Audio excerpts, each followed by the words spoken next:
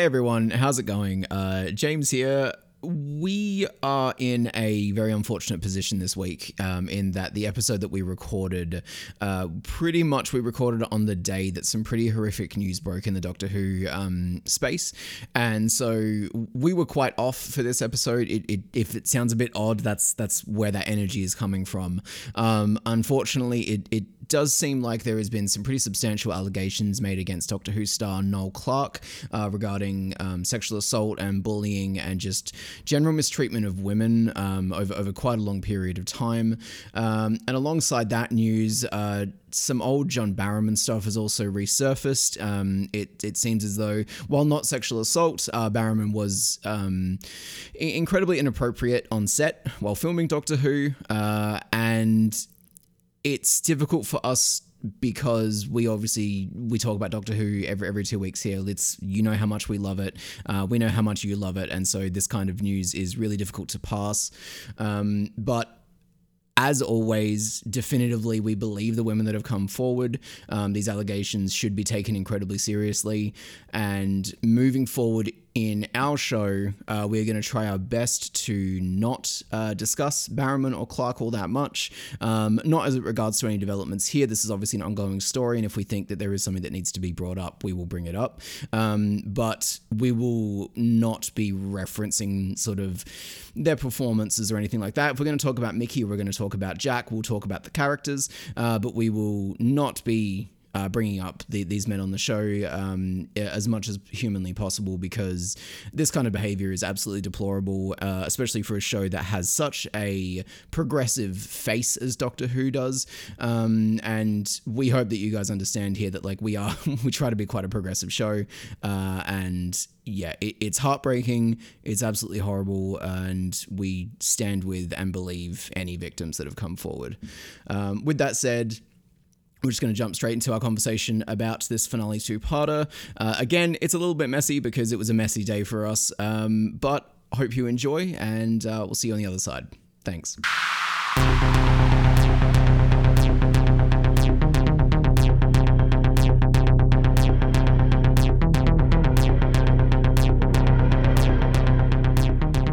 Sound of Drums and Last of the Time Lords are episodes 12 and 13 respectively of Series 3 of the Doctor Who Revival.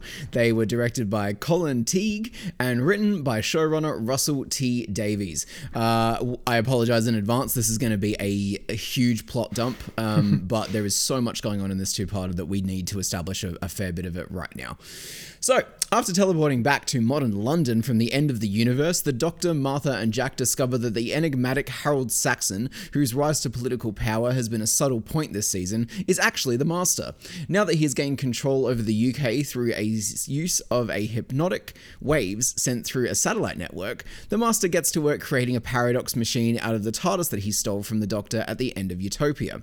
This machine will allow the Toclafane to arrive on Earth. Meanwhile, Martha's family is arrested by the Popo, and the gang must go on the run to survive and bond over the Doctor's memories of his old friend from Gallifrey.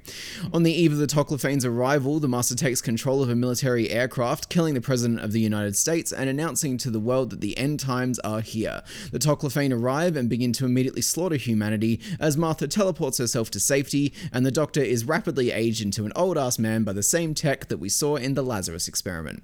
Part 2. We flash forward a year and learn that Martha has been travelling the globe to spread the good word of the Doctor, a name that she encourages all of humanity to think at a single moment in time in the future. That moment is a designated launch date for the Master's new fleet of rockets, which are meant to carry the Toclafane into the stars to murder everyone. As the countdown begins, Martha learns that the Tocos are actually the last of humankind from Utopia, who the Master has manipulated into being cyborg killing machines. They look like little round robots with scissor hands. It's weird. Martha is captured by the Master and brought aboard the airship, where she finds the Doctor, now aged beyond recognition, and her family still very much alive. The countdown ensues, but before the plan can go ahead, humanity unites in thinking, Doctor, and the Doctor reveals that he has spent the year tapping into the satellite network and uses humanity's collective belief in him to get superpowers and disarm the Master. Just as all begins to return to normal, the Master's abused companion, Lucy, shoots him, and he dies in the Doctor's arms, refusing to regenerate simply out of spite. The Doctor returns Martha home, who finally asserts herself, telling the Doctor she is nobody's second choice, and that one day when she calls him, he had better come back to visit. The Doctor leaves, and then bam! The Titanic crashes into the TARDIS. Whoa! Excuse the tone, but I just had to read all of that, and in reading all of that, I was like, what the fuck is this two-parter? I just realized then that you like only mentioned Lucy at the very, very end when she died. Well, it's because she was only relevant at the very end. Exactly. Look, okay, listener. This story is, she messy. Yeah, this is like, I know I say this a lot on the show, but this is a lot.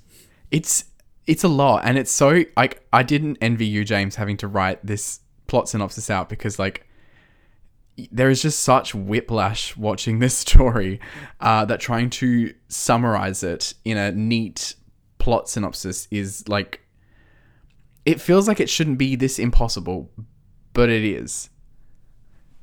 Yeah, it's it's a particularly unfocused story that is also hugely ambitious and oddly inept.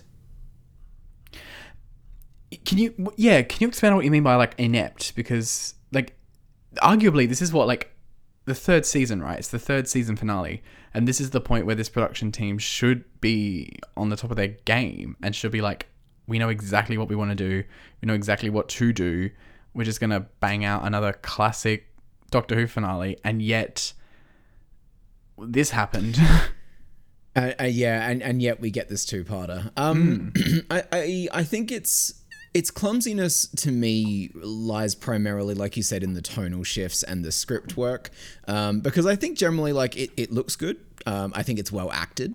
I just think that it is trying to do so very much with 45 minutes either side of the break, and it has to cram a huge amount of not just plot but also exposition and character arcs wrapping up. It is too much. I said to you the first time I watched it that I felt as if I was watching what should have been a full season of Doctor Who play out over 2 episodes.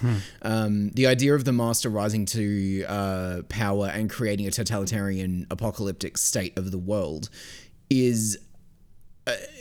it's more than 2 episodes, especially when you factor in, Martha's arc finally coming to an end, the Utopia stuff wrapping up. Jack is also technically here. It's just too much. And we know RTD can do a good political thriller / satire over 5 episodes. So yeah, and that's afforded the space of 5 episodes. So, like, all of those ideas in Torchwood, Children of Earth, there's a lot of stuff happening in that story too, but it's given that space, like you say. And you're right. I think one of the things I noted rewatching this story was how, and I don't mean this is a comparison to any of these stories, but like how much it reminded me of Moffat's two-parters when we get to his era, because they're often characterized by like being 2 separate stories jammed into one story kind of thing. And this is a very early precursor of that kind of thing, like ambitiously so. And that's something I don't want to forget, is that this is still a very ambitious story, and it does still hold a lot of promise for what kind of story we could have gotten, especially because of the significance of the main villain in terms of the show's history at this point being present here now. But it's such a misfire, and such it is. Yeah. I think its ambition is a good place to start, because ambition isn't inherently a good thing when it comes to writing. I think it's good to have a goal in mind, and I think it's good to like stretch yourself and to try new things. But I don't think either of us are comfortable letting this one slide on its potential merits. And I feel like a lot of the critical discourse around these two episodes is based around that because, when you break it down to its component parts, each one of them could have been a really fantastic finale in its own right. But it takes a good writer to also know not their limits, but to edit themselves. It takes a team to maybe look at something like this script and be like, this is too much. This is not working. We're not giving anything enough time to actually work. I mean, the fact that, like I said, we didn't have to mention Lucy until the very last paragraph of that plot description is, it's just indicative of the entire problem. It is. And it's something that you and I have said before, is that this is a story where you could take one of its 2 episodes and expand it into a full story, and that would be great. That would be maybe just as maybe it'd have just as many issues, because there are a lot of technical issues with this story as well, and choices made. But yeah, like the idea of so for instance, Jack and Martha and the Doctor, they beam back from the end of the universe. We'll talk about that. And find themselves in a dystopia. Amazing. How cool would that be as a finale? Or they come back and they find themselves in the Master's political landscape and they have to figure out how to reveal him to the world. Like, both of those are equally valid stories. And trying to do them both at the same time is... someone should have, like you said, someone should have noted that and been like, what are you doing? Yeah, exactly. I mean, I think them teleporting back into London, I mean, it's the beginning of the episode. It's a good place for us to start here. It immediately it just says, all that tension that we had at the end of Utopia. Like you said last week, it was the first one of these that we'd done where the plot description ends on a cliffhanger. And then you start the next episode and it's just like, pop! They're back, they're safe, don't worry about it. And so you're already lazy. Off on... Exactly, like it's lazy and you start off on the wrong foot already because all of that like hype and tension that you had going back into, what you think is going to follow on from this. You're just like, okay, I guess this is just an entirely different thing now. And so it starts with... former momentum being stopped, and then it has to rebuild that momentum again. And so you build up to the point where, you've got the Master essentially ending the planet within 45 minutes, and it just doesn't work. And it's constantly doing that as well. It's constantly cutting itself off at the knees because it finds a new direction to run into. That first episode especially, which I think is so frustrating as a viewer to have gone through this whole season of Martha's journey, of finding Jack again, of the Doctor not being alone, and so these are like very clear, very identifiable things that you as a maker should know the audience care about and should be focusing your attention on, and so the choice to constantly be switching course through that first episode initially is such an odd one, because there are like so many obvious threads that needed more attention and more love in this story. The Doctor and the Masters being an extremely crucial one that is just not capitalized on in any significant, I think, way. Yeah, I agree. There's a scene where we're going to have to silo the Martha conversation into its own conversation because it's just too much.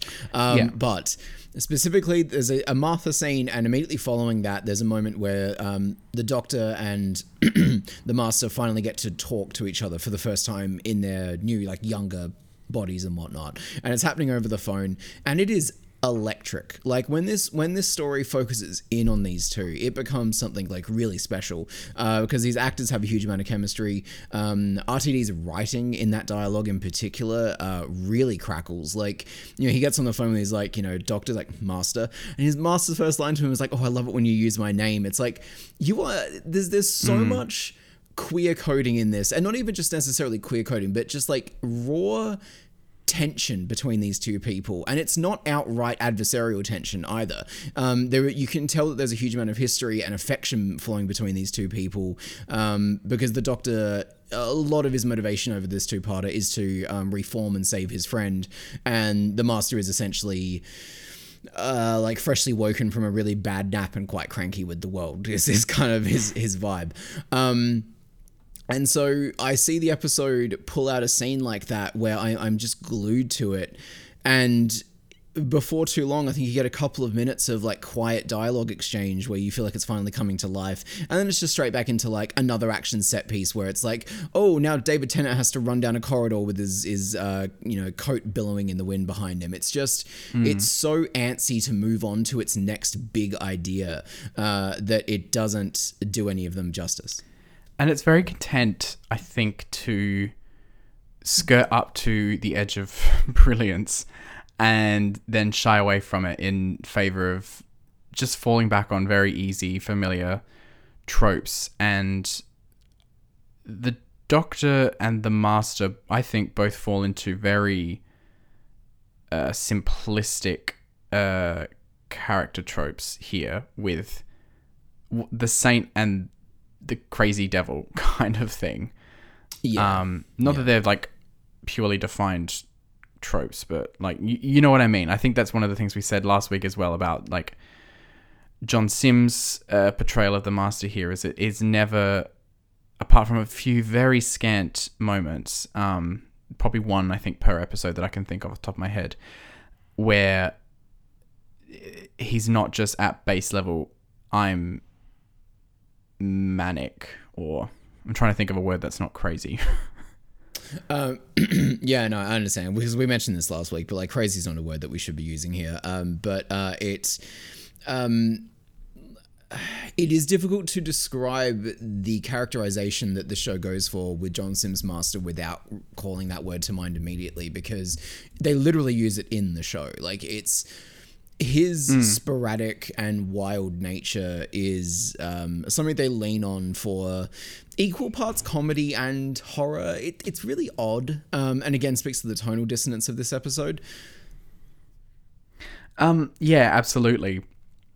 I think what's the first instance where the Master goes into the cabinet after winning the election, and he just has it's a lot of it is literally just a showcase for John Sim to be like, I'm mad. Blah, blah, blah, blah, blah. Yeah. And in that scene as well, there's the minister that's like choking on the gas in this cabinet room, and he's like, "You've gone insane," and like that just is the template for every single Master scene that follows it. It is like the Master popping up and being like, I'm weird, and somebody being like, I'm the Joker. Like it's a Joker-fied Master before Joker-fied was a thing. Truly, actually, that is such a salient point. You're absolutely right. Yeah, that scene is particularly frustrating as well, because the beginning of that scene, he gets elected to power. It's his first cabinet meeting, and he goes in there and like he's got all these like important documents. Oh, and Tish is there for some fucking reason. We'll get to that. And he throws all the documents in the air, and he's like, "Down to business," and they're all like, "Oh yes, very funny, sir," and then he has like this kind of exchange with them where he is very serious and very dark, and you're like, "Oh, this is interesting. Hello." And he's calling them all like, cowards for like switching teams. It's very much that whole like RTD quote unquote criticism of the establishment, right? And like I was into it in that moment. And then all of a sudden he puts on a gas mask and he's like Jack Nicholson's Joker, like gassing people in a room, like, yeah. And the acting is fine, I think. I think John Sims is okay. Well, like there's that iconic shot of him with the gas mask on, with the gas in the room, and he's holding his thumbs up and he's got that manic glee in his eye. I think it's fun. I just don't think it even matches with what's 30 seconds before it in this episode. I feel like a common point that we're going to keep coming back to across our discussion of this two-parter is that it really just fails to stick with any single tone. It does. You're right. And that is obvious, I think, and this isn't to say that you can't change your tone and style, and drama is built on that. It's built on set pieces and then rise and fall, right? Of course. Now's an action scene, now's a quiet scene. And the episode is doing the exact same thing. It's just that each of those beats is followed by a scrapping away of what's been and a new thing being swept into the story. And And the other thing that feels quite frustrating about that first episode especially, is just like how nothing seems to matter beyond just getting to that ending. Yeah. Yeah, the Toclafane arrival is clearly where like the bread and butter of this episode is. And it really does snap into focus. I do. Oh, it does. Enjoy the end of that episode a lot. Yeah, absolutely. The last 5 to 10 minutes of Sound of Drums is probably the highlight of this two-parter, because it is actually one of those rare times where it does marry its more absurd tone with the seriousness of what's actually happening here. We put it at the top of this episode, we talked about it last week as well, but like the song drop of the Rogue Traders, right, is one of those like just so mid 2000s kind of stylistic choices. And then you've got Lucy in the background, like awkwardly white girl dancing as these like little like psychotic like balls of murder descend from the sky, and like the sky literally opens up. It's so much fun, and it doesn't do anything to let the drama out of the room either. Like it really does marry all those elements. Again, it's just either side of that. You get either super serious, or it's not even goofy. It's just boring. It's just madness. And madness is not dramatic, and madness isn't interesting because it is just a state of like agitation that is uncomfortable. It's like, I don't mean uncomfortable in the sense that we don't want to talk about like it, but in the comfortable, like, why would I keep watching something happen where there are no stakes, because like anything could just change at any minute for no reason. And I think that's one of the main problems with this story, is that like there is actually a clear, interesting narrative, which is sort of there, which is the struggle between the Master and the Doctor, and the battle for the Master soul, for lack of a better word, and then his rejection of that. But it's also not there. Sorry, yes, you were about to say something and I interrupted you. No, you're fine. It's just, I always feel like when we have to discuss an episode that we are, this kind of confused by, the first opening like half hour of our show is always a little bit like, like it ends up feeling like word vomit, because we genuinely don't know where to start with something like this two-parter. And I just look at, like, okay, if we start with, we've talked about John Sims' Master and sort of the performance choices that are being made there. I think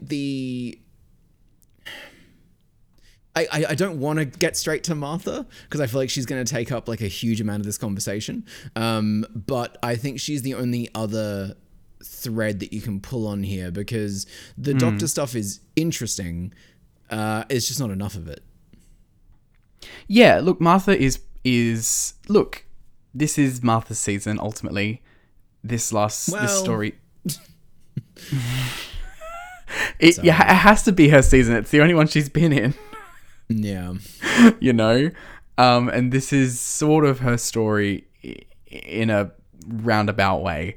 So yeah, I think that's a good place to start. And like, goes without saying, Freema Agyeman is such a trooper, because like, if I were her and I got this script, I'd be like, you fuckers, what's going on? But truly, Martha gets a lot of good... For the last time this season, Martha. Truly. Until we see her again in like, what, 4 episodes? Yeah. Yeah. I don't mind Martha here. I don't think that anything is particularly egregious about her presence in this story. It's just the same problems we've seen through her entire season, in that like moments that should be more about her, moments that should center her are, swept aside in favor of something else.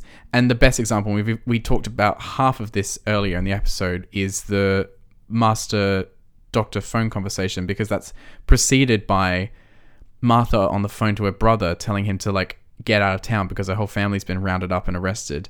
And then the Master intercepts the call. And I really, oh God, I love Freema Agyeman's like scream down the phone, like, you let them go.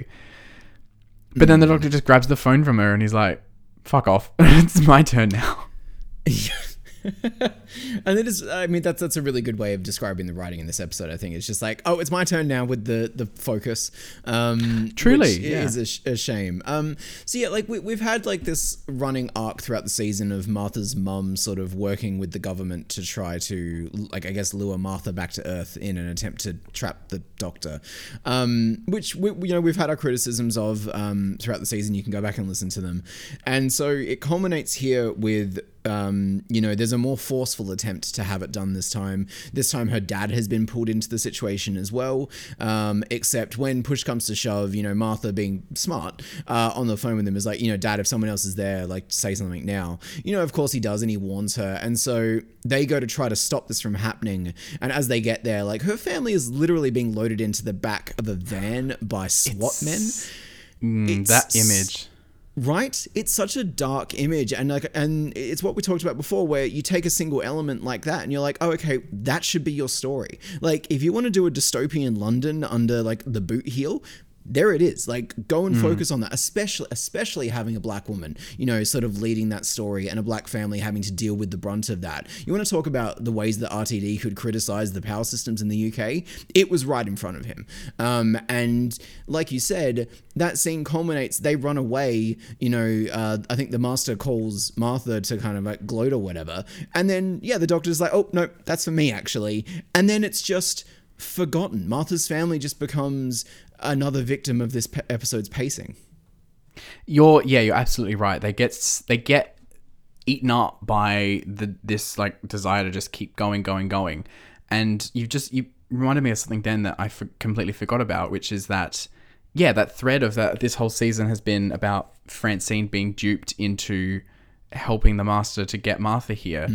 But then that plan ultimately comes to nothing because they come to Earth anyway, and it doesn't really matter that happened. And when the Doctor does arrive on the scene as they're being arrested, they just shoot at him. There's no thought, and this is, I think, a big RTD fault as well, is there's no thought to the wider arc of your season. And his idea of an arc for the last 2 years has been to say a word like a few episodes every now and again. And so the idea of this shadowy plot in this season, whilst, it's done better elsewhere, I was still enthused about. But this last story would have happened whether that had all taken place or not. And I think that's really frustrating that nothing that has come before really matters about this story. No, and there's no room for, like, there's no scene where Martha and her mother get to have a conversation about the fact that her mother didn't trust her. There's no resolution given to these arcs because they're not actually arcs. Like, Martha's family are strictly a plot device in a way that Rose and Jackie was certainly not. Like, Jackie was like a fully fleshed out character in those seasons. And Martha's entire family, especially Tish, who we'll probably get to in a second, is like literally just exists to move the structure of the story forward. And, sorry, I keep interrupting you. There you go. And you're right, and Tish is a perfect example of that, because so in the timeline, I guess, of present day for this season, it's been a week, maybe, possibly, since Martha first left in the TARDIS. There's no real date given to when this story takes place. But we can assume it's been a week since she left in Smith and Jones. And so that means Tish has been through like 3 fucking jobs since that story took place. And that in and of itself is a problem. But then also it introduces that element to say, like, what's Tish doing in Master's government? How will the Master use Tish? And then in halfway through the episode, it's just like, arrest her. Take her out. Yeah. Just take her out. She's not in the story anymore. She's not important. And Exactly. it's such a wasted opportunity. I am getting so frustrated talking about this story. Worst of all, as well, I find with the Tish stuff is that specifically following on from the criticisms we had with Tish in the Lazarus Experiment, in which a creepy old man was sexist towards her, and then he got younger, not attractive, younger, and suddenly, he's cute, actually, maybe I'm going to give him a second chance or whatever. Now, Tish is working for the Prime Minister of the UK, right? Her first day on the job, it seems like, introducing herself to him, right? Being all like, oh, I'm here to serve, here to, do whatever needs to be done. He's like, why don't you just stand there and look pretty? And like touches her face. And she's like, oh, wow. Yeah. And it's like, what is Tish's characterization? It's just so cruel. And I love, by which I mean I hate, in the back of that scene is Lucy just like smiling like, oh gosh, aren't you lucky? Aren't you just a lucky girl? And it's like, am I on a different planet now? Is this okay? Yeah. It's really, really odd. And it just speaks to, it's the same with like Martha's dad is not really a character. Leo is barely a character. Martha's mum should have been a character, especially like that phenomenal performance. But by the end of things, so we're going to jump ahead a little bit here to kind of wrap up talking about Martha's family, I think. But they get captured, they get brought aboard the military aircraft to sort of see the master's master plan and whatnot. And then when we flash forward a year, it cuts to this black family in maid garbs, serving the master, and it's just one of those things where, like the Family of Blood two-parter, I just can't help but wonder if they should have been a little bit more careful with the imagery that they deployed with Martha and her family, in the way that you talked about back then with like them sort of like colorblind writing, because you put Jackie in a maid outfit, it has a very different connotation to putting Martha's family in them. And the whole family as well. It's a very slave type. It is image. It absolutely is. And it's I don't know if it's intentional. That's the thing. This episode is so unfocused on what it's trying to say that you have no idea if they're even aware of half the things that they're doing with the imagery. Well, no, it's just funny because the character of the master is written in such a way that they say homophobic, misogynistic, racist things like through the episode, and they're the villain, so you have to assume that like it's all done with the intention to critique those things. I just don't think it's a very sensitive way of doing it. I think it's a very look at us, look how shocking this is way of doing it, instead of a thoughtful exploration of what that would actually mean to these people. Well, exactly. But to do that, you'd need to make them people. And RTD just isn't interested in doing that. Like, that's just kind of like the bare bones of this problem. And for me, it culminates in its worst moment when, Martha's been roaming the planet for a year and she's had no contact and sort of doesn't know what's going on that ship, right? And then the master hears that she's back in the UK, and so he sends out like a telegraph to all a thing to all the screens in the world so that she can see it or whatever. And on that screen, in the camera frame, she sees her family dressed like that. She sees the doctor who gets like rapidly aged even further into his little golem form. And she's standing there, and it cuts to Martha watching this, and she's like, the doctor's alive. And that's it. That's her only reaction to that sort of display of information. And I just find it so galling that her first response isn't, my family is alive. It just speaks to me that like, I just don't think Russell gave much consideration at all to Martha's internal workings unless they specifically related to the doctor. No. And I think this also is a great way to talk about Martha's actual role in this story, which goes back to something we picked on in Gridlock, which is that Martha is the doting disciple of Doctor Who's universe, and nowhere is that better sort of explained than in the scene where she's come back to England and she goes to a workhouse, I guess, where some of like hundreds of people have been jammed into these houses in some town somewhere. And everyone's like, oh, is it true? Are you Martha? Are you the Martha Jones? You're the one that will kill the master and all that stuff. And then, so she's like, no, I want to talk to them. And the first thing she says to them is like, I've traveled everywhere and there's this legend about me, but my name isn't important. What is important is the doctor. And he's saved your life so many times. And the annoying thing is like, that is true. That is definitely true that this is someone who's gone and saved humanity 1,000 times. Like in the DNA of the show, that is true. And there is something kind of nice about for me at least, about the way she says that. Like, he never stops, he never stays, he never asks to be thanked. And there's the music underneath it and it's all acted and shot very nicely. It's just that this is not a character who should be saying these lines. If it was coming out of Rose's mouth, I would believe it.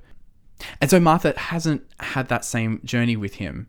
She's been very much on the back foot and she has just from day one been like, I believe you, I trust you, I love you, all this stuff.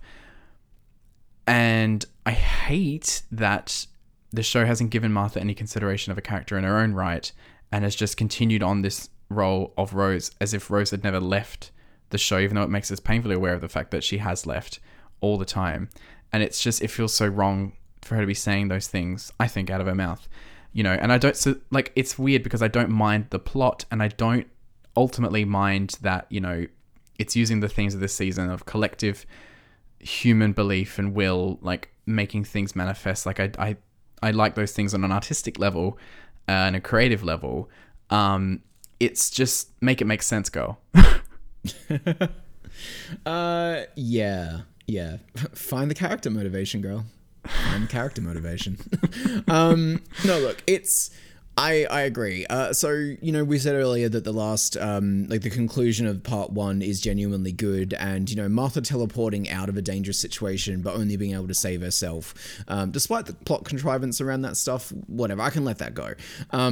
It's a really emotive scene. She lands back on Earth. She's looking out over the city that's being overrun by the Toclafane. And she just looks up at the ship in the sky and she's like, I'll be back. And she just turns off and starts running. So good. Phenomenal setup to what should have been Martha's part 2.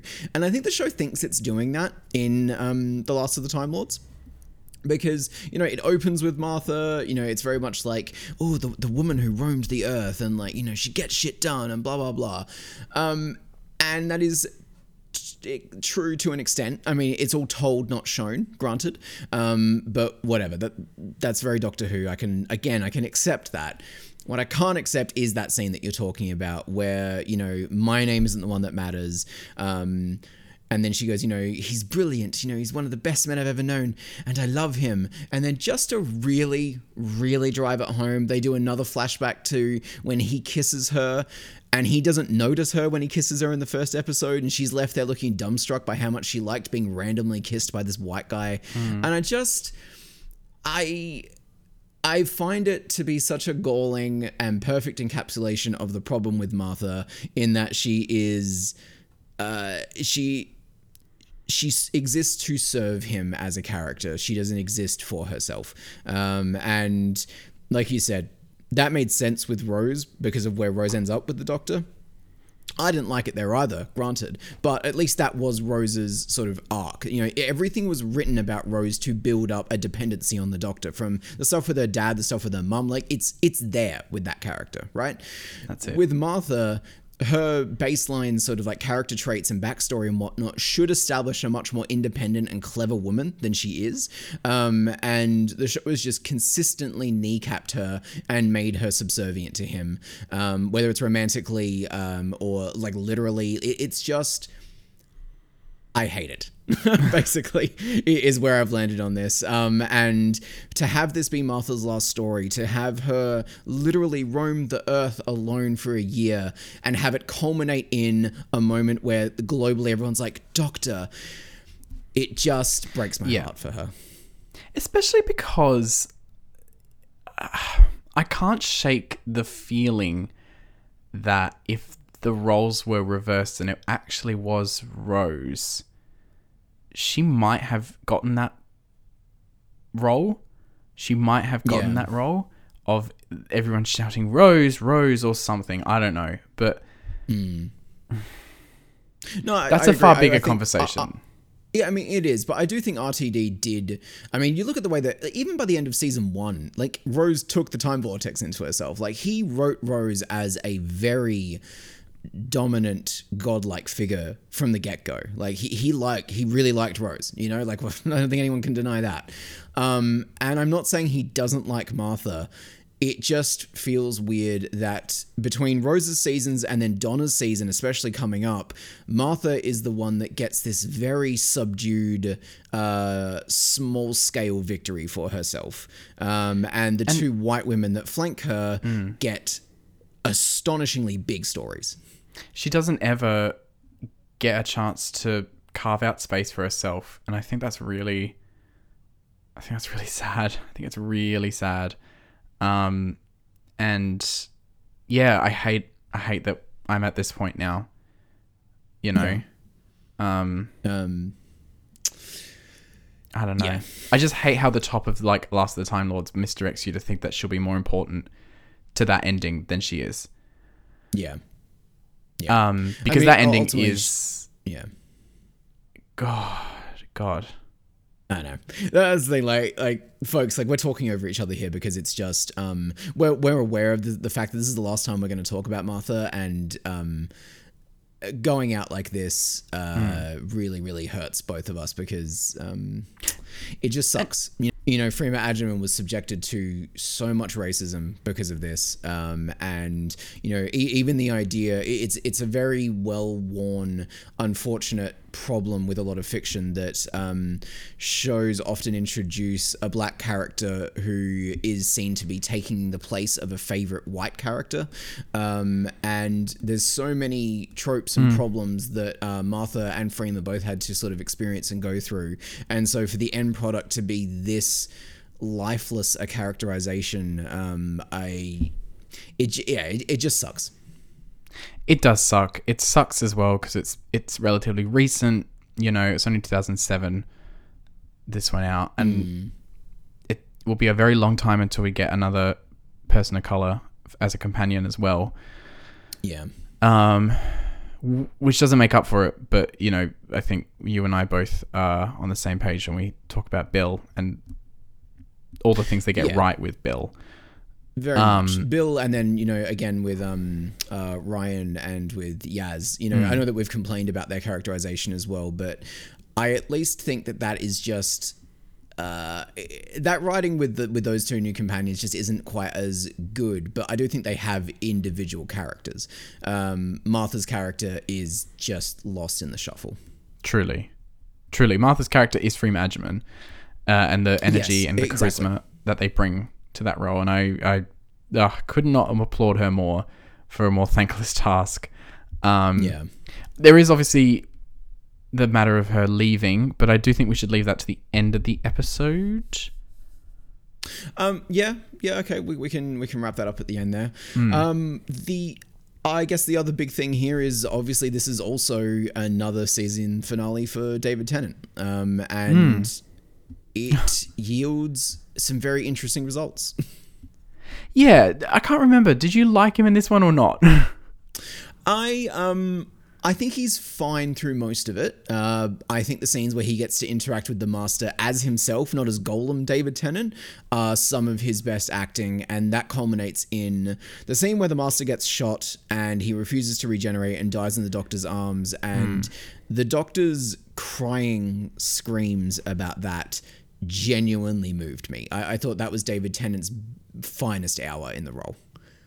So here's the thing about, I agree with you. Here's the thing about like this story is that like there are those moments where like not just the acting and writing, but the direction, the composition, the music. I actually would love to talk just briefly about the music in this story at a later point.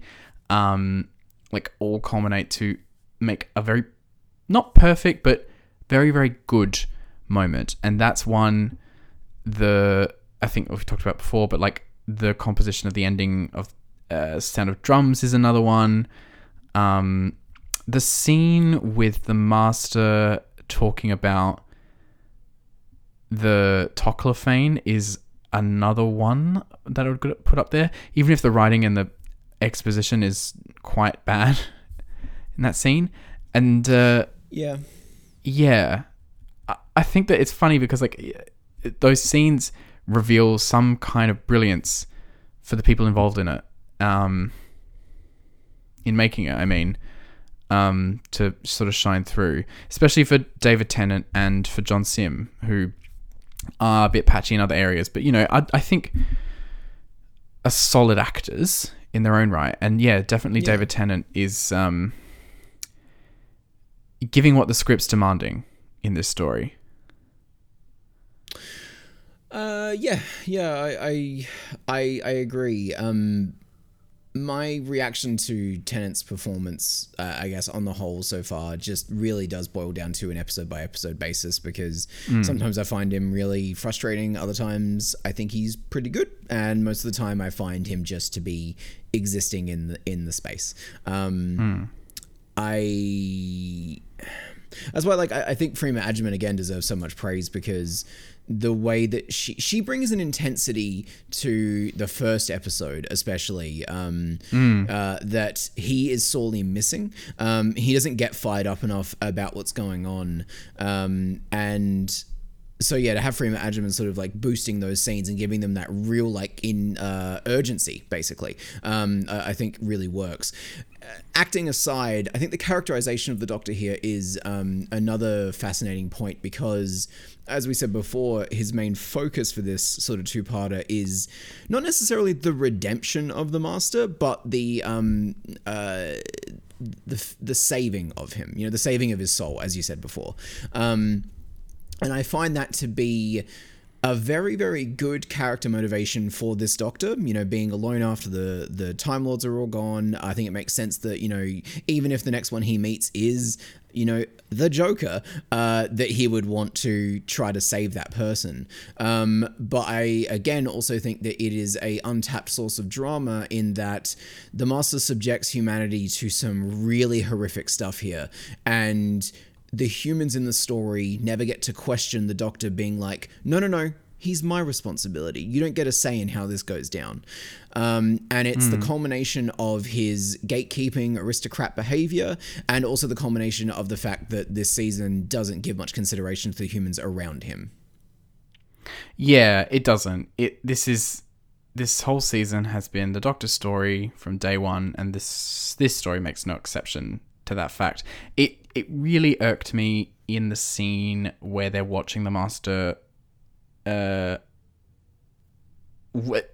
Martha's family from the van, and they put them on the plane and take them up to the valley or whatever the thing is, and Martha's just standing there watching her family be arrested by this maniac, and she can't do anything. And the Doctor, I never get the feeling like the Doctor particularly cares about that. No, he's singularly focused on the Master here. And again, that could have been an interesting point of contention. Yes. Martha's story ultimately wraps up here with a statement of independence. If that had been fed by, I just watched you fundamentally ignore my needs, it could have been much more powerful. But that never happens, because he never gets brought up on anything. No, that's it. This era of the show is not remotely interested in criticizing the Doctor. That happens next season. And it's funny because, it does it? Oh, I suppose it does. Having watched season 4 recently, Donna's attitude towards the Doctor is everything I wanted for Martha. Yeah. Yeah, no, fair enough. That's very true. I just, obviously, the dramatist in me is I could just go further, do more. Always. But maybe that's never going to happen in Doctor Who. I mean, that's what happens when Clara shows up, so...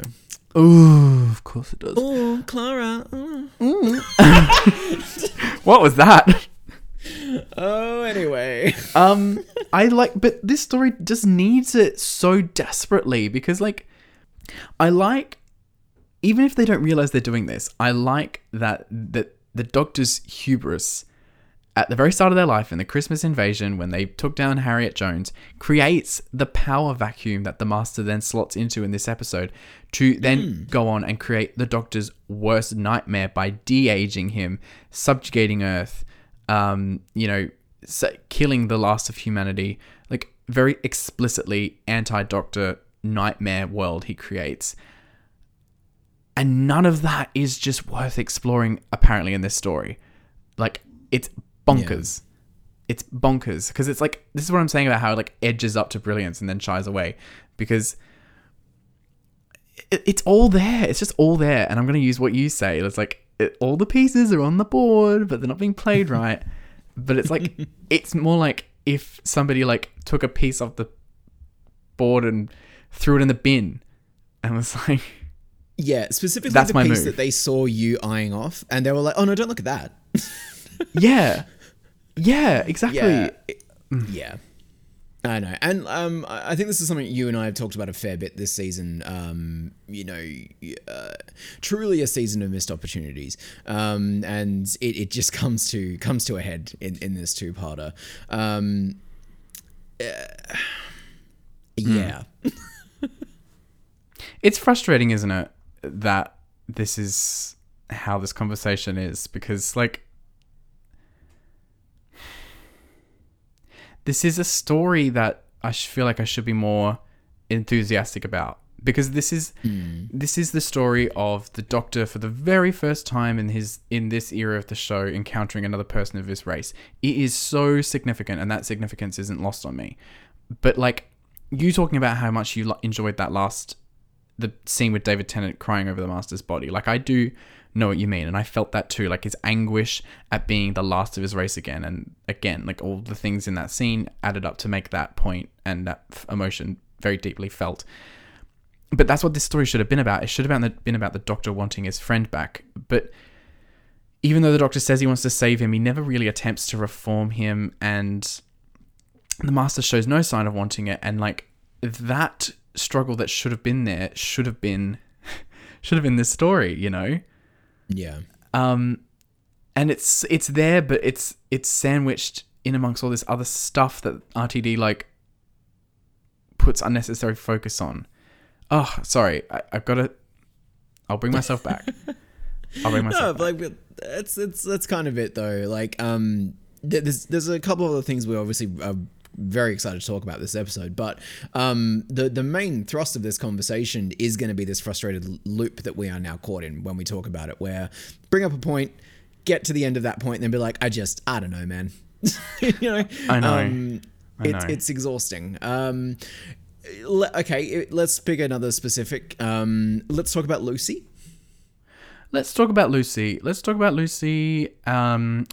the fact that there's a warped Doctor companion relationship going on there.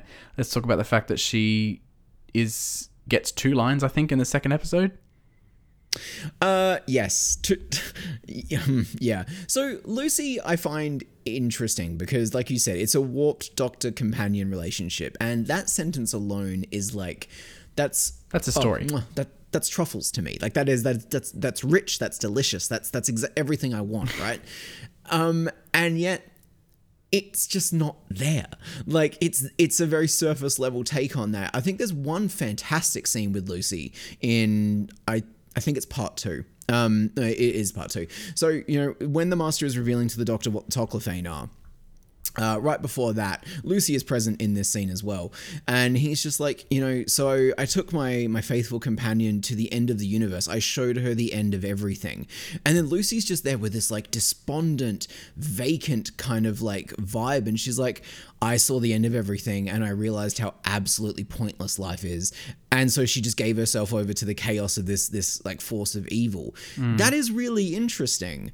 I think that if you wanted to explore the story of almost like a negative Rose, you know, like she's like, you know, a beautiful young blonde woman who, you know, was swept away by a brilliant man, but instead of being shown the best of the galaxy, shows her the worst of it and what that did to her, is really fascinating, especially in the mirror parallel of them both, you know, somewhat falling in love with these men. But then all of that character work is kind of done away with after that one scene in the second episode. And there's like, I think there's one scene where she's got a black eye and then another one where she doesn't. Like, it feels like they just did not know what to do with her. And so instead of giving a woman villainous agency, they instead make her this like despondent abuse victim, but without actually making the story about how there's an abuse victim in the room. It's so frustrating. It goes back to, I think, the conversation we're having about Martha's family. It's all of these very touchy conversations. Touchy is the wrong word, but you know what I mean. Like they are awkward. We are just at the forefront of actually talking about them openly in the public conversations. All these issues are treated as set dressing to this story of the Master, and like are treated as examples of why he is a bad person, but not. Look, it's bad because there is no motivation for the Master, so it's just violence for violence sake, which is I don't like. But yeah, at the same time, it's it's a way to prove that like the Master is a bad person, as opposed to what I think you and I just naturally seek in media, which is like, if you're going to abuse somebody, at least let them talk about that. At least let them have a fucking say. Yeah. Don't just... like, at least let her be a character. Yes, exactly. And if you're not going to do that, don't do it. Because... yeah. There are other cleaner and, I think, just like socially like better ways of showing that. You don't even need to, because the Master is a bad person. We know he is. He just by killing Chantho last week, we know he's a bad person. Yeah, it's weird that they also felt the need to include this like edgy, oh, what if the ultimate representation of evil in Doctor Who? It's basically like, what if a Dalek was also an incel? Like, they don't need to also be sexist and racist and homophobic. Like, it's such a strange thing to include. It's indulgent. And, like you said, it's indulgent. And if you're going to do it, it needs to be the focus. Like, you know, you could make that a critique of humanity, basically. But he doesn't. It's just another one of those like ideas that's like tossed on the heap and gets lost in the fray. This is a very specific point, and it's one worth bringing up in relation to the Toclafane for this episode, because I've said this to you at length before, about how uncomfortable I am about the Toclafane concept, even though it is a great gothic concept, for the future of humanity to come back and slaughter their ancestors. It just feels so dark in a way that Doctor Who isn't for me. That feels very un-Doctor Who. I mean, it felt very Torchwood to me. Yeah, truly, actually. That's a good point. But there's a line, so when the Master's explaining, like, he went to the Utopia and he found that humanity had cannibalized themselves and turned themselves into Toclafane, and he promised them humanity. But then at the very end of this conversation, he just says offhandedly, like, human race, greatest monsters of them all. And it's like, what are you fucking saying, Russell? What are you saying, like, with having him have this line of, like, because it's not like, oh, maybe humans are monsters. No, humans are in a very fucking desperate situation and, like, turned on themselves. They are worthy of pity, not, like, judgment. And, like, again, it's coming out of the Master's mouth, so it's not something we're supposed to take as, like, we know it's a bad thought to have, for lack of a better way of putting that. But it still just, like, speaks to, like, the very, like, mumbled view on humanity this episode takes, because, like, that the Toclafane concept I feel like just shouldn't be here in this story, and if it is going to be here, it needs to be redeemed. But we end this story with full knowledge that our end is to turn ourselves into, like, psychopathic little balls, and that's our end. Like, it's just so dark.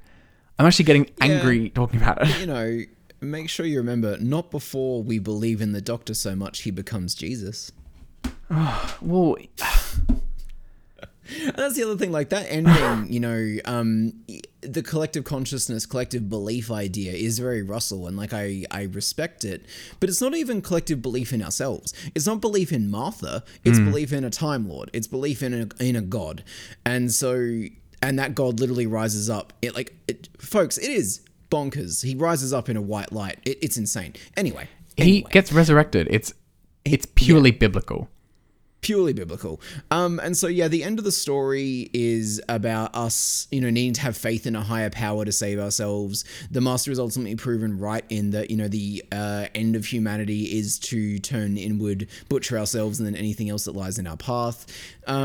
It's bleak in a way that says nothing. It's just edgy bleak. And, you know, we bring up Children of Earth a lot on this podcast because it is such a impressive contrast to these kinds of stories in particular, where that story is bleak. That is a dark bit of writing from Russell, but it's saying a lot. It's got all of this stuff that I think he's trying to do here. It's got political parody. It's got human critique. It's got everything in it, right? And then you look at this two-parter, which again, two-parter, done in a kids show as well. And to your point, maybe the Toclafane just didn't belong in here because they might be too heavy a concept. The look of them alone is revolting. And it's so unnecessarily cruel to make the Toclafane that Martha encounters, out of all the billions and billions of Toclafane she encounters, she has to encounter the one that was a little kid in Utopia.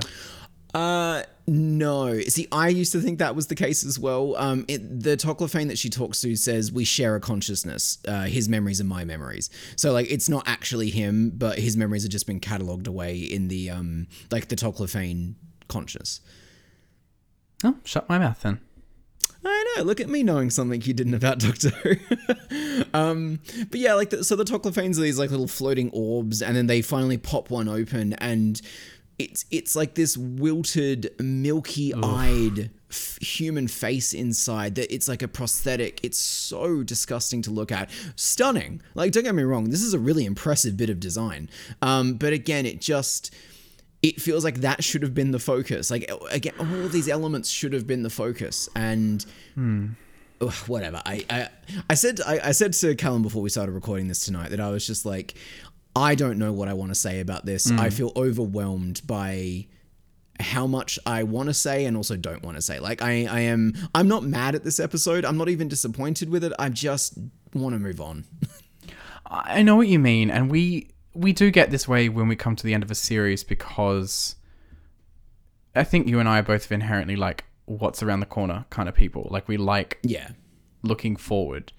And we're very much looking forward to season 4. But it has been a pattern of us, by way of what the show's put on our plate, to come to an end of a season and be like, oh, is it over yet? I'm not happy about that. And by any means, but I know I share your feelings. And there is a lot of, not a lot, but there is good stuff here. Like I said before, I think Murray Gold's suite of music for this episode is great, especially the Gallifrey music he uses. I remember as a kid, like, listening to that on repeat, because I thought it was really deep. I really liked it. The cannibalized TARDIS, the Paradox Machine, is a great image and gorgeous. idea. Yeah. The art direction in general over this two-parter is pretty spot on. So good. And we've talked about it before, but like that splitting sky effect with the descending Toclafane is seared into my brain. And I remember watching that finale as a kid and being like, what is going to happen next? Yeah. I just had no idea. But I also remember being very broken by it. Because there's a lot of slaughter, and I do thank God that Davies didn't do this kind of slaughter-ish episode again. And, you know, I think season 4 in a lot of ways can be viewed as a rejection of this season. Would you agree? Yeah, especially as it characterizes the Doctor. There is, like, season 3 sees him ascend to be Space Jesus, and season 4 just utterly dismantles him by the end. It's my favorite season of Tennant's Doctor for sure, because it finally becomes self-aware of the ego that RTD and Tennant and the character itself seem to all be imbuing in it. But that's a bit further down the road. I can't think of a better way to wrap up our conversation of season 3 than to talk about Martha's exit, though.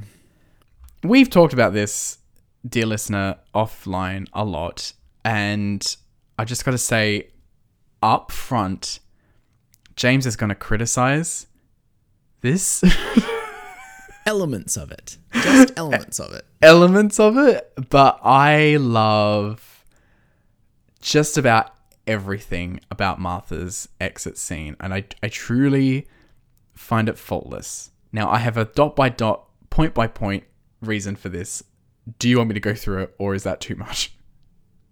I mean, if you can find a way to make it conversational, like we're on a podcast, that would be nice. It's yeah, that'll be tough, but I'll try. No, I don't know. I really fucking love it. For starters, David Tennant's thank you, like when he says thank you to Martha when he realizes that she's not coming with him anymore, followed by the hug, like where he's staring into space. It reminds me a lot of that, like, never trust a hug scene from the Peter Capaldi story. Yes, yeah. Yeah. Because this is a doctor that will keep going and never stop, even when he's being dishonest, because it's better than being alone, kind of thing.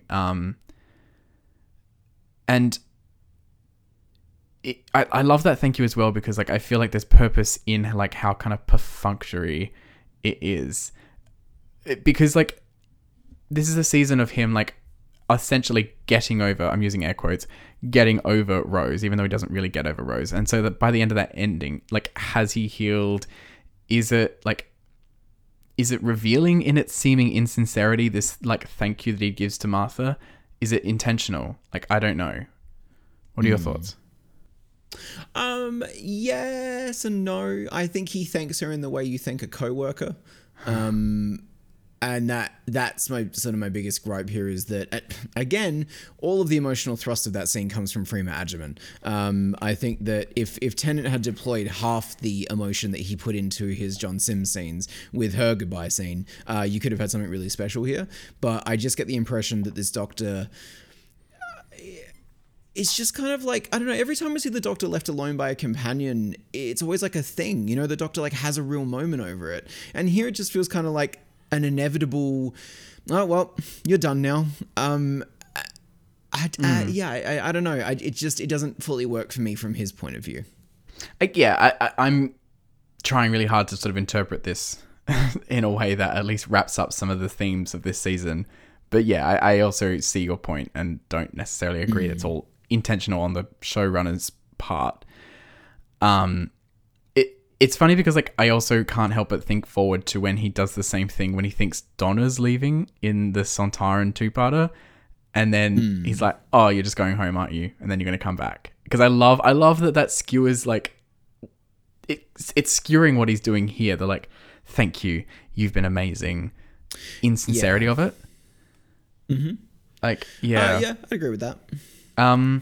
So Martha says her goodbye, she kisses him, she leaves, and this would be enough. But if she weren't a breather character, she might have just kept going. But I do love that she turns back, and I love that she doesn't let the Doctor get away with the way that he's treated her over this season. And I love that she turns back, not for him necessarily, but entirely for herself, which leads to the Get Out speech, which is my favorite bit of Russell writing. It's just kind of perfect, and I say that line to myself.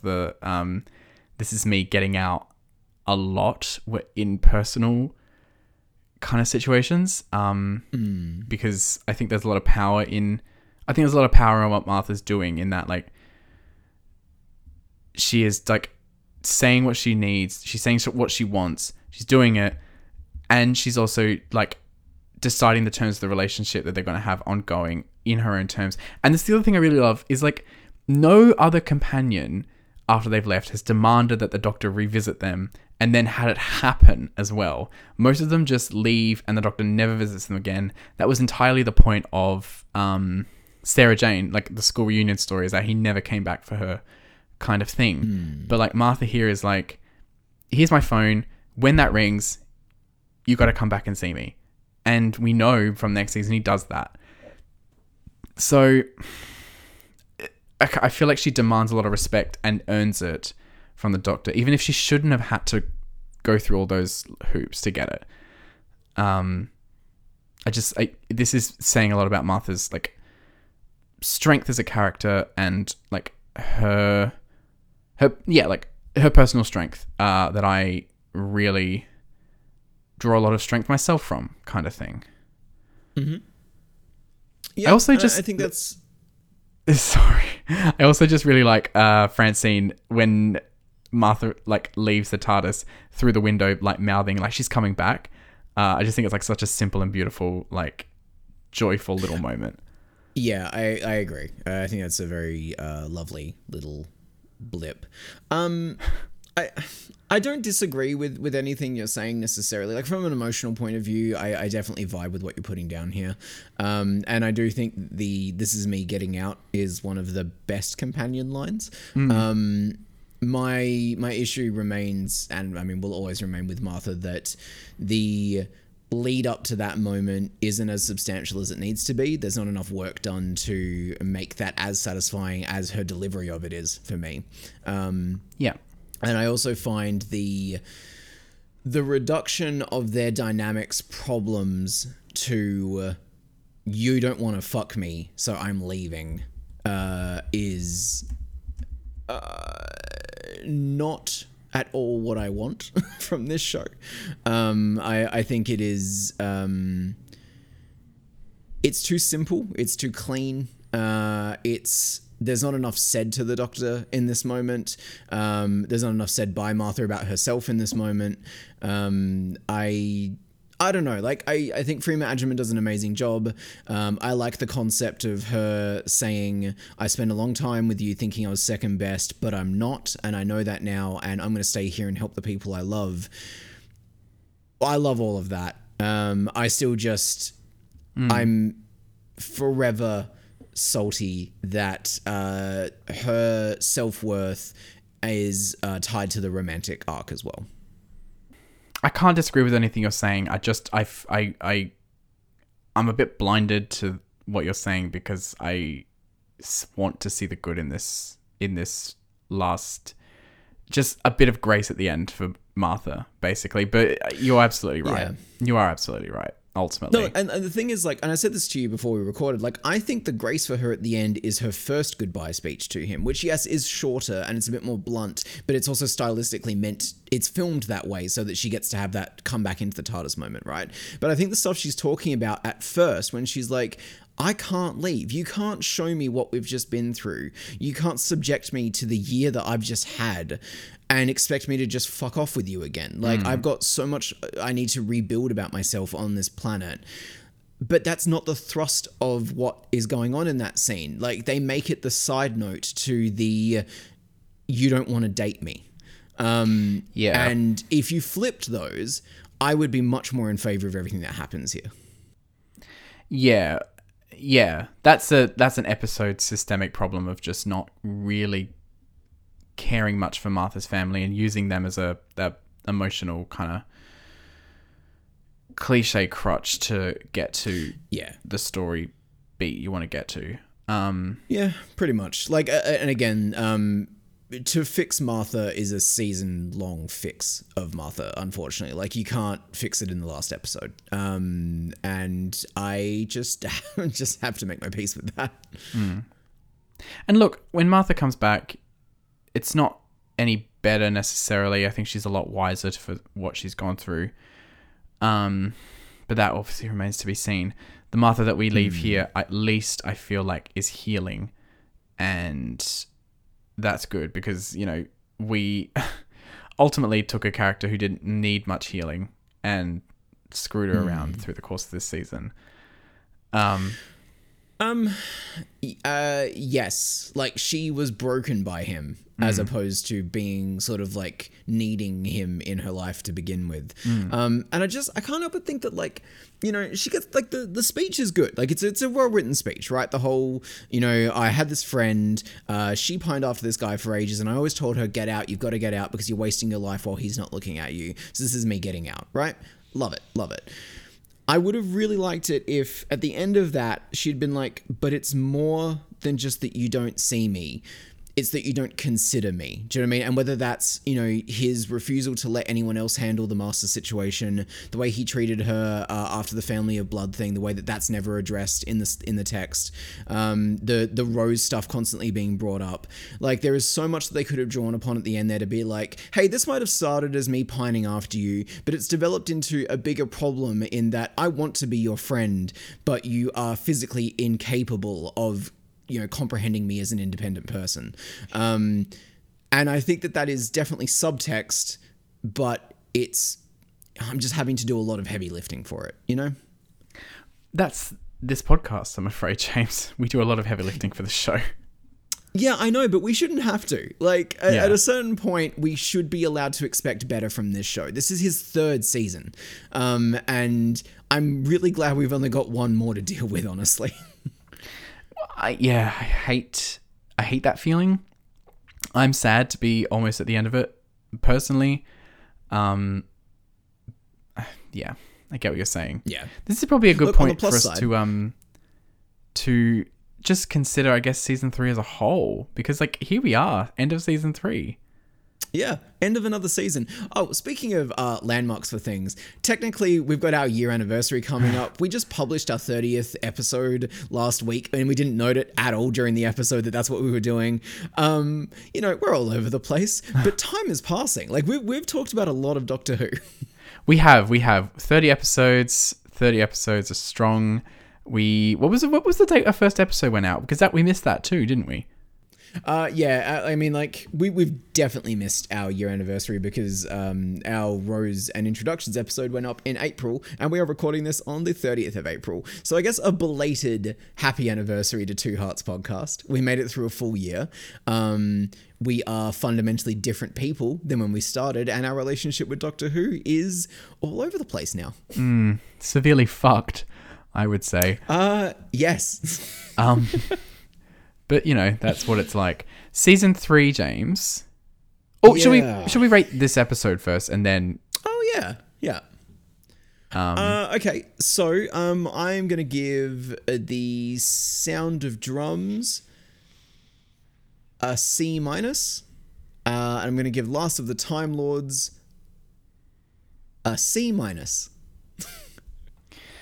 C- definitely for Sound of Drums. D for Last of the Time Lords for me, and probably like a C- that's like Wile E. Coyote like hanging in the air before going over into a D for the whole story. Right. Yep, I can agree with that. I know that I don't know if we did this for the seasons 1 and 2, but I guess if you were to give a letter grading to season 3 of Doctor Who, because, you know, I know that we've been like pretty critical this week, right? But the last couple of episodes that we've done, it's been so good to be excited about the show. Like Blink, Utopia, that was a really good time there. I liked the Dalek 2-parter as well a fair bit. Like there's a lot of good stuff in season 3, but there's also a lot of bad. There's a lot of good stuff, there is, and you know, on the whole, it's probably like a very comfortable B+ overall. Because I definitely loved more than I hated. I don't know if you can rate a season purely in a letter, because it's so peaky. There's just peaks and valleys. Yeah, peaks and valleys. It differs wildly week to week, and it wouldn't be fully representative of my overall feelings of this season, which is very warm because it's an era I hold in such high regard. But yeah, like, I don't know. I don't think I can answer that. What about you? B-. Came to that very quickly. I did, because it's almost as if I've been thinking about it. No, look, season 3 was uniquely frustrating and uniquely rewarding. Freema Agyeman remains an absolute highlight and a full-blown queen. We adore her work in this show. I look forward to next season, because I think that in season 4 we finally get some catharsis and some pathos for the Doctor's characterization that's been bubbling away but never actually been brought into the forefront. And Donna is one of the best companions until they make a choice with her, and that's a whole other thing we're going to deal with. Let's not even... Donna is great. Donna is great. That is a choice separate from Donna. Yeah, they do. I almost do have to be considered separately. Yeah. In the same way that, like, I can't separate with Martha. Like, I think Martha is like the problems with Martha that I've had with her this season have been like fundamentally baked into the character. It's a problem with the writing of the show during this era, and yeah, I never want to be glad that something's done, because I'm not enjoying not liking it. I think that's like, if we were getting to the point on this show where like we were like gleeful in our criticism, I think that would be a genuine problem. But all of our discomfort and our problems with the show at this point stem from the fact that, one, we know how good it can be, and two, we want it to be that good, because when Doctor Who is on, it is unlike anything else. Oh, truly. Truly. That's why we do this podcast. Yeah, exactly. Season 3. Season 3 is a season of solidification of a lot of Russell T's themes, and a solidification of a lot of his easy cliches that he falls into. It's a very dark season. Which isn't something I think you should indulge, particularly with Doctor Who, and I think that this is dangerously close to that indulgence. For me, even as much as I enjoy it on a week-by-week basis, like considering as a whole is just a bit like, ugh, what's going on here? Yeah, Season 3. Not with a bang, but with a whimper. Thank you everybody for joining us for the end of another season on Two Hearts. We are going to be back in 2 weeks' time with the Fat episode. No. Oh no! Didn't you forget the Titanic's in the TARDIS? We got to figure out what's going on there. Oh god. Okay. Specials. I cannot wait for you to watch this story, because like for some reason James has a serious like desire to not watch any of the Christmas specials, and it really annoys me because they are such gold for me personally, and this one is fucking Kylie Minogue in it, so I don't know how you're not excited to watch it. Anyway, you can reach out to us and have your thoughts and feelings read on the show by emailing us at twoheartspodcast@gmail.com.